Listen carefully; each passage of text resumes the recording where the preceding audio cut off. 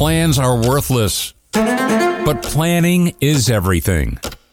General and President Dwight Eisenhower's wisdom still rings true today. The Mutual Broadcasting System presents STRAT, Strategic Risk Assessment Talk, a forum with a preparedness mindset, mitigating risks, creating systems of prevention and recovery to deal with potential threats, and understanding the objectives of a business continuity plan. This is the podcast for leaders who are committed to being prepared.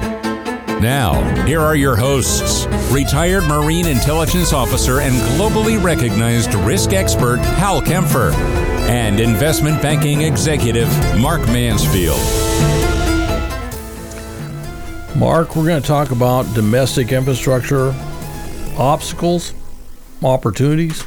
We're going to talk about some of the challenges that we've seen, just phenomenal changes that have taken place in terms of what's happened. You know, we look at East Palestine, a huge rail accident. You look at the I-10 freeway, which was something that happened in Southern California where there was a fire, possibly looks like arson, that took out that major artery. Then you have all the issues with aircraft, and need I talk about how things happening around the world with oceans and maritime trade, not the least of which is Houthi rebels swooping down with a helicopter on their ship wearing GoPros and carrying AK-47s. I don't know if the GoPros were really that intimidating, but the AK-47s definitely were.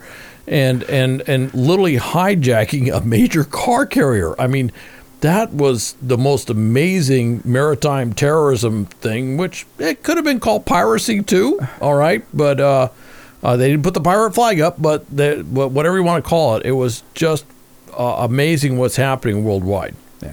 So we're going to focus the worldwide infrastructure. That's a lot to address. Let's look a little bit here at home in our fortress North America, our culture. I mean, it's outside of our immediate control, I would say. I mean, we always encourage people to be prepared, and certainly to look at the scenarios and so forth, and to even war game them and have the appropriate investment banking skill sets. But what can you really do if the bridge around you is on the way to your office is imploding or falling down? That there's a recognition of that. For example, the American Society of Civil Engineers have basically given a C- as our overarching infrastructure grade.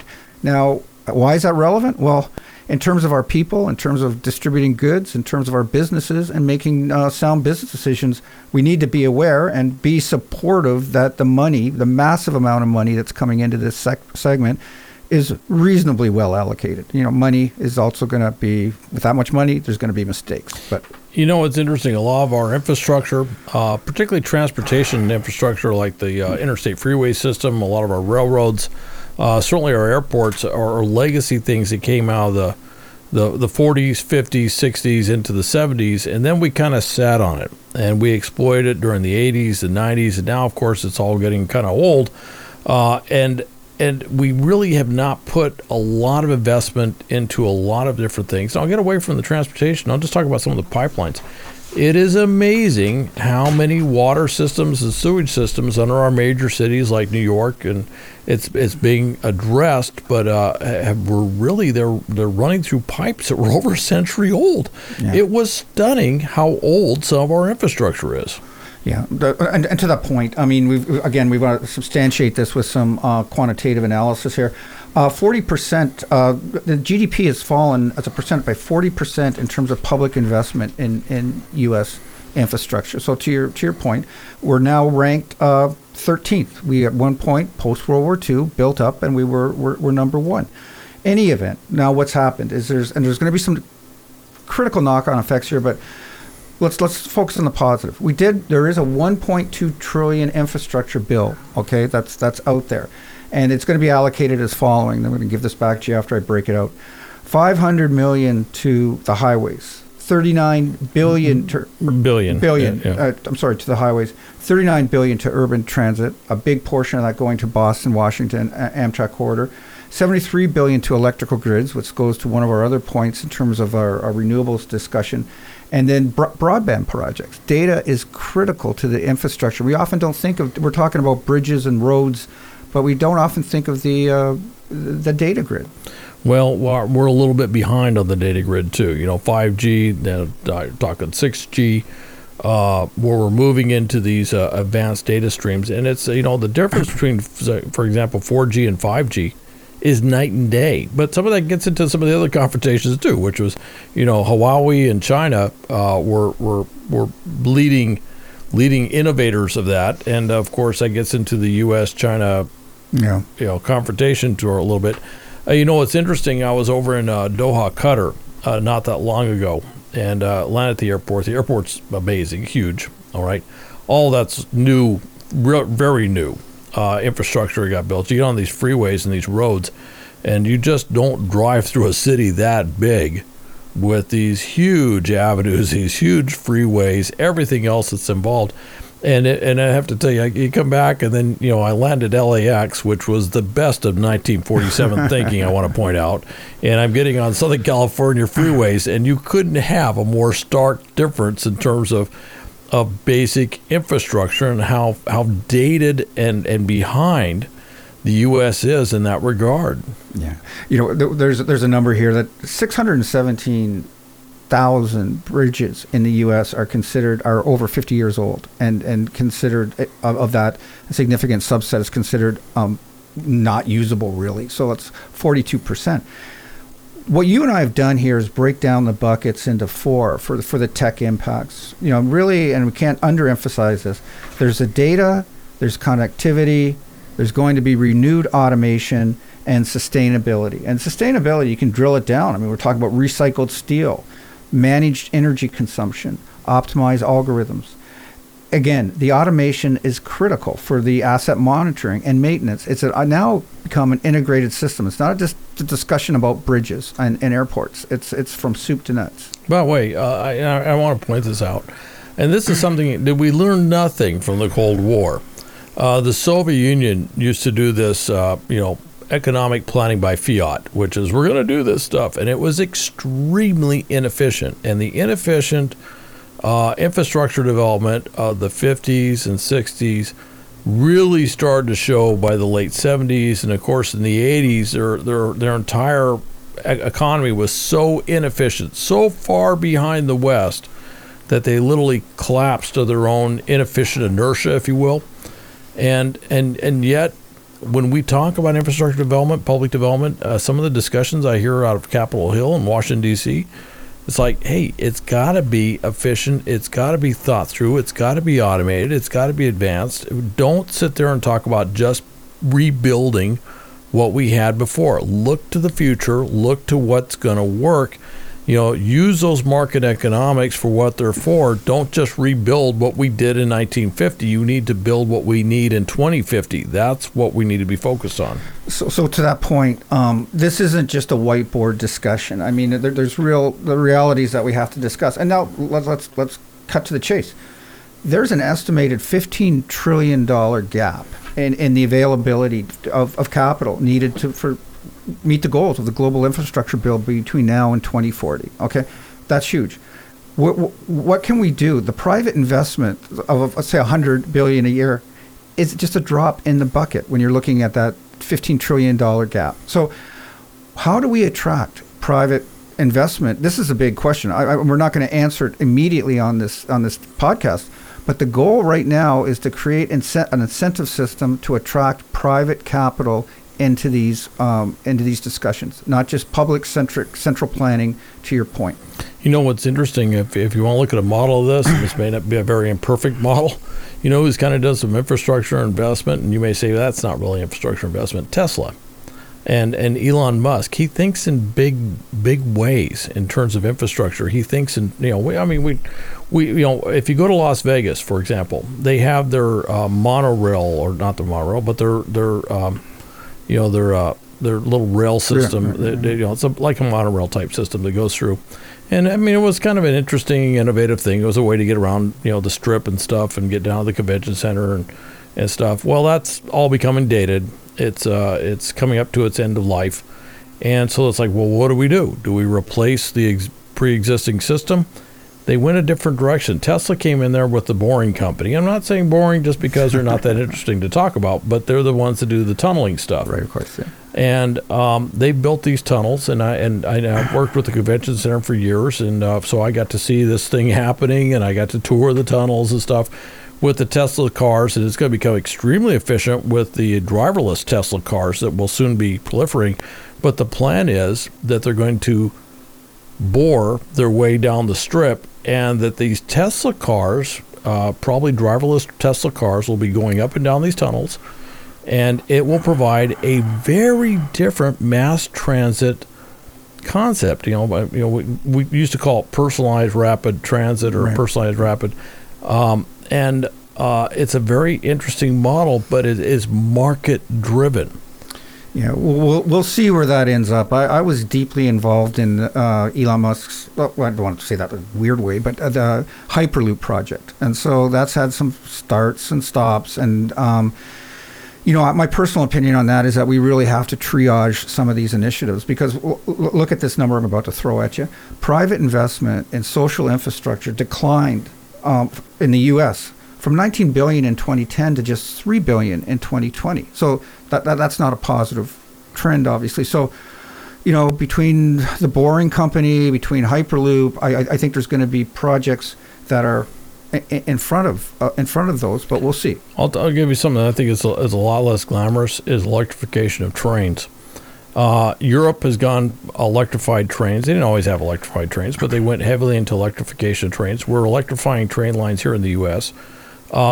It's a more efficient model. It has some drawbacks. There are some maintenance issues that go with that. It's not sexy. I'm going to tell you, nobody gets excited like, hey, look, they're laying eyesore lines above the tracks. That's really nice. No one gets excited about that. But it's a fascinating thing of what it's going to do. And then, of course, another thing I want to point out is just rail lines across the board. I was up in eastern Montana, western North Dakota, up where the oil shale development was going on years back, and it was fascinating to me. I'm over there for a completely different reason. I'm over there looking at this is different. It was violent extremism, and believe it or not, there are some extremists in eastern Montana and western North Dakota. Okay, no, it's a shocker. I don't want to, but I was up there for something else. But it was fascinating. I was touring around. I'm looking, and I go, huh. Those are brand new rail lines. And you remember all the Keystone Pipeline and pipeline issues and stuff. Well, they were moving oil by rail. But it was fascinating to see brand new rail lines, brand spanking new rail beds and rail lines going in. And it's like, that's just something you didn't see. That was something that's as fascinating to me. And then you go, and that probably works fairly well. I mean, East Palestine, they'd probably have a little different discussion on rails carrying dangerous, flammable stuff through town. But I would say, and I'm talking about East Palestine, Ohio. I'm not talking about Palestine in the Middle East. Okay, that's a different issue. But I'm just saying that is a fascinating where that can go and what can be done.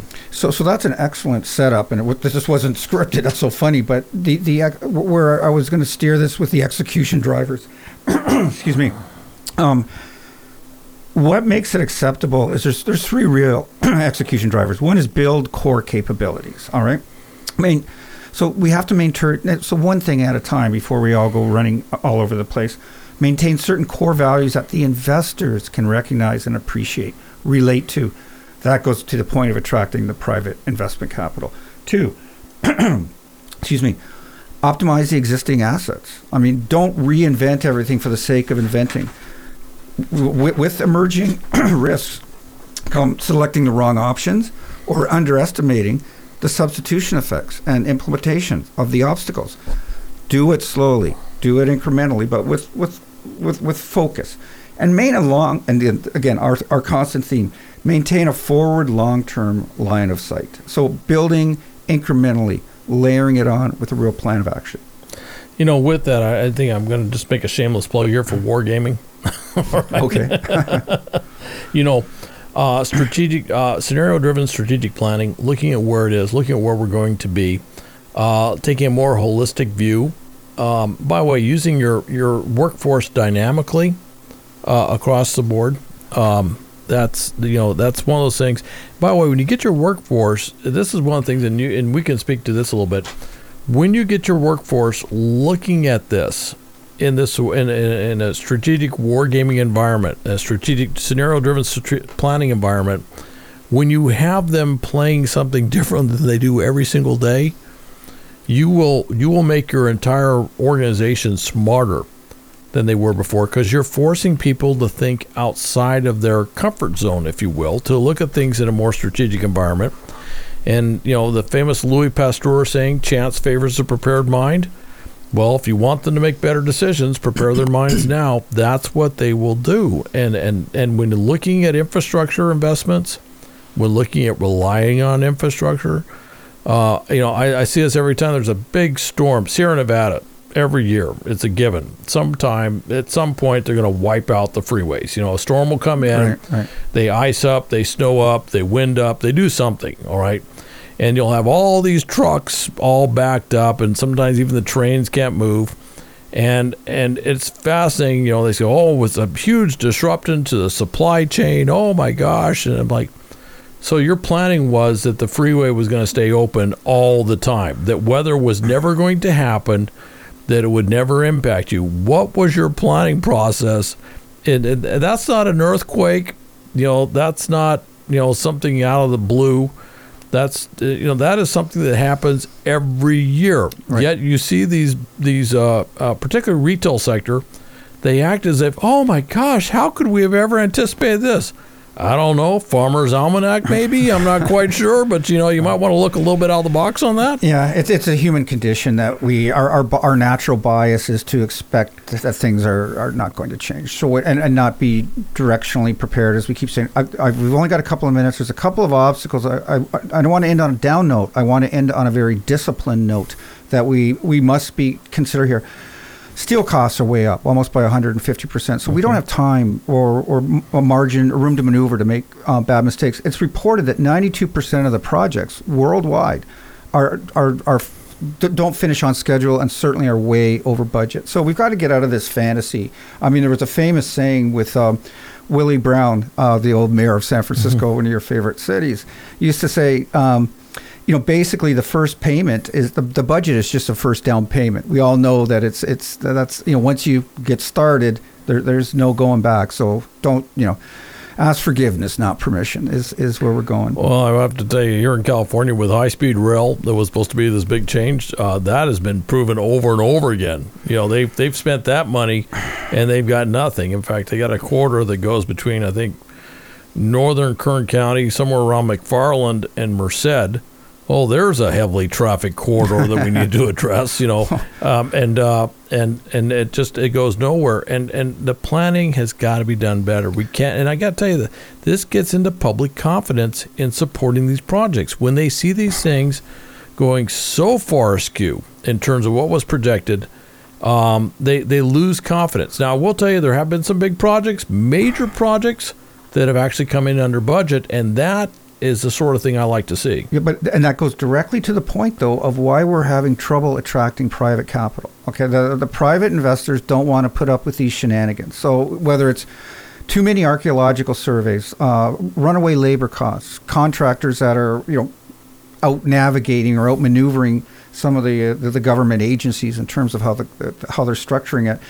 It's not going to win. With that, as we said, we've got a $15 trillion gap that we need to plug, and we need to attract the best and brightest, and we need to get that private capital in there. And we got to do it here. And by the way, this is so essential to everything we talk about Fortress North America. We have got to develop our domestic infrastructure. And we have to do it realistically. We have to do it efficiently. We have to do it cost effectively. And we can't keep doing these projects like we've been doing in the past. And frankly, if we built the interstate freeway system today, all right, with the same way that we do things, if we tried to do that back in the 50s under Eisenhower, we'd have never built it. All right. So this has been a great chat, Hal. I mean, you can see we're very passionate about this, in particular about building a private-public championship here for the benefit of all. Great discussion. Thanks, Mark. Okay. STRAT, Strategic Risk Assessment Talk with Hal Kempfer and Mark Mansfield. Podcast weekly from the Mutual Broadcasting System.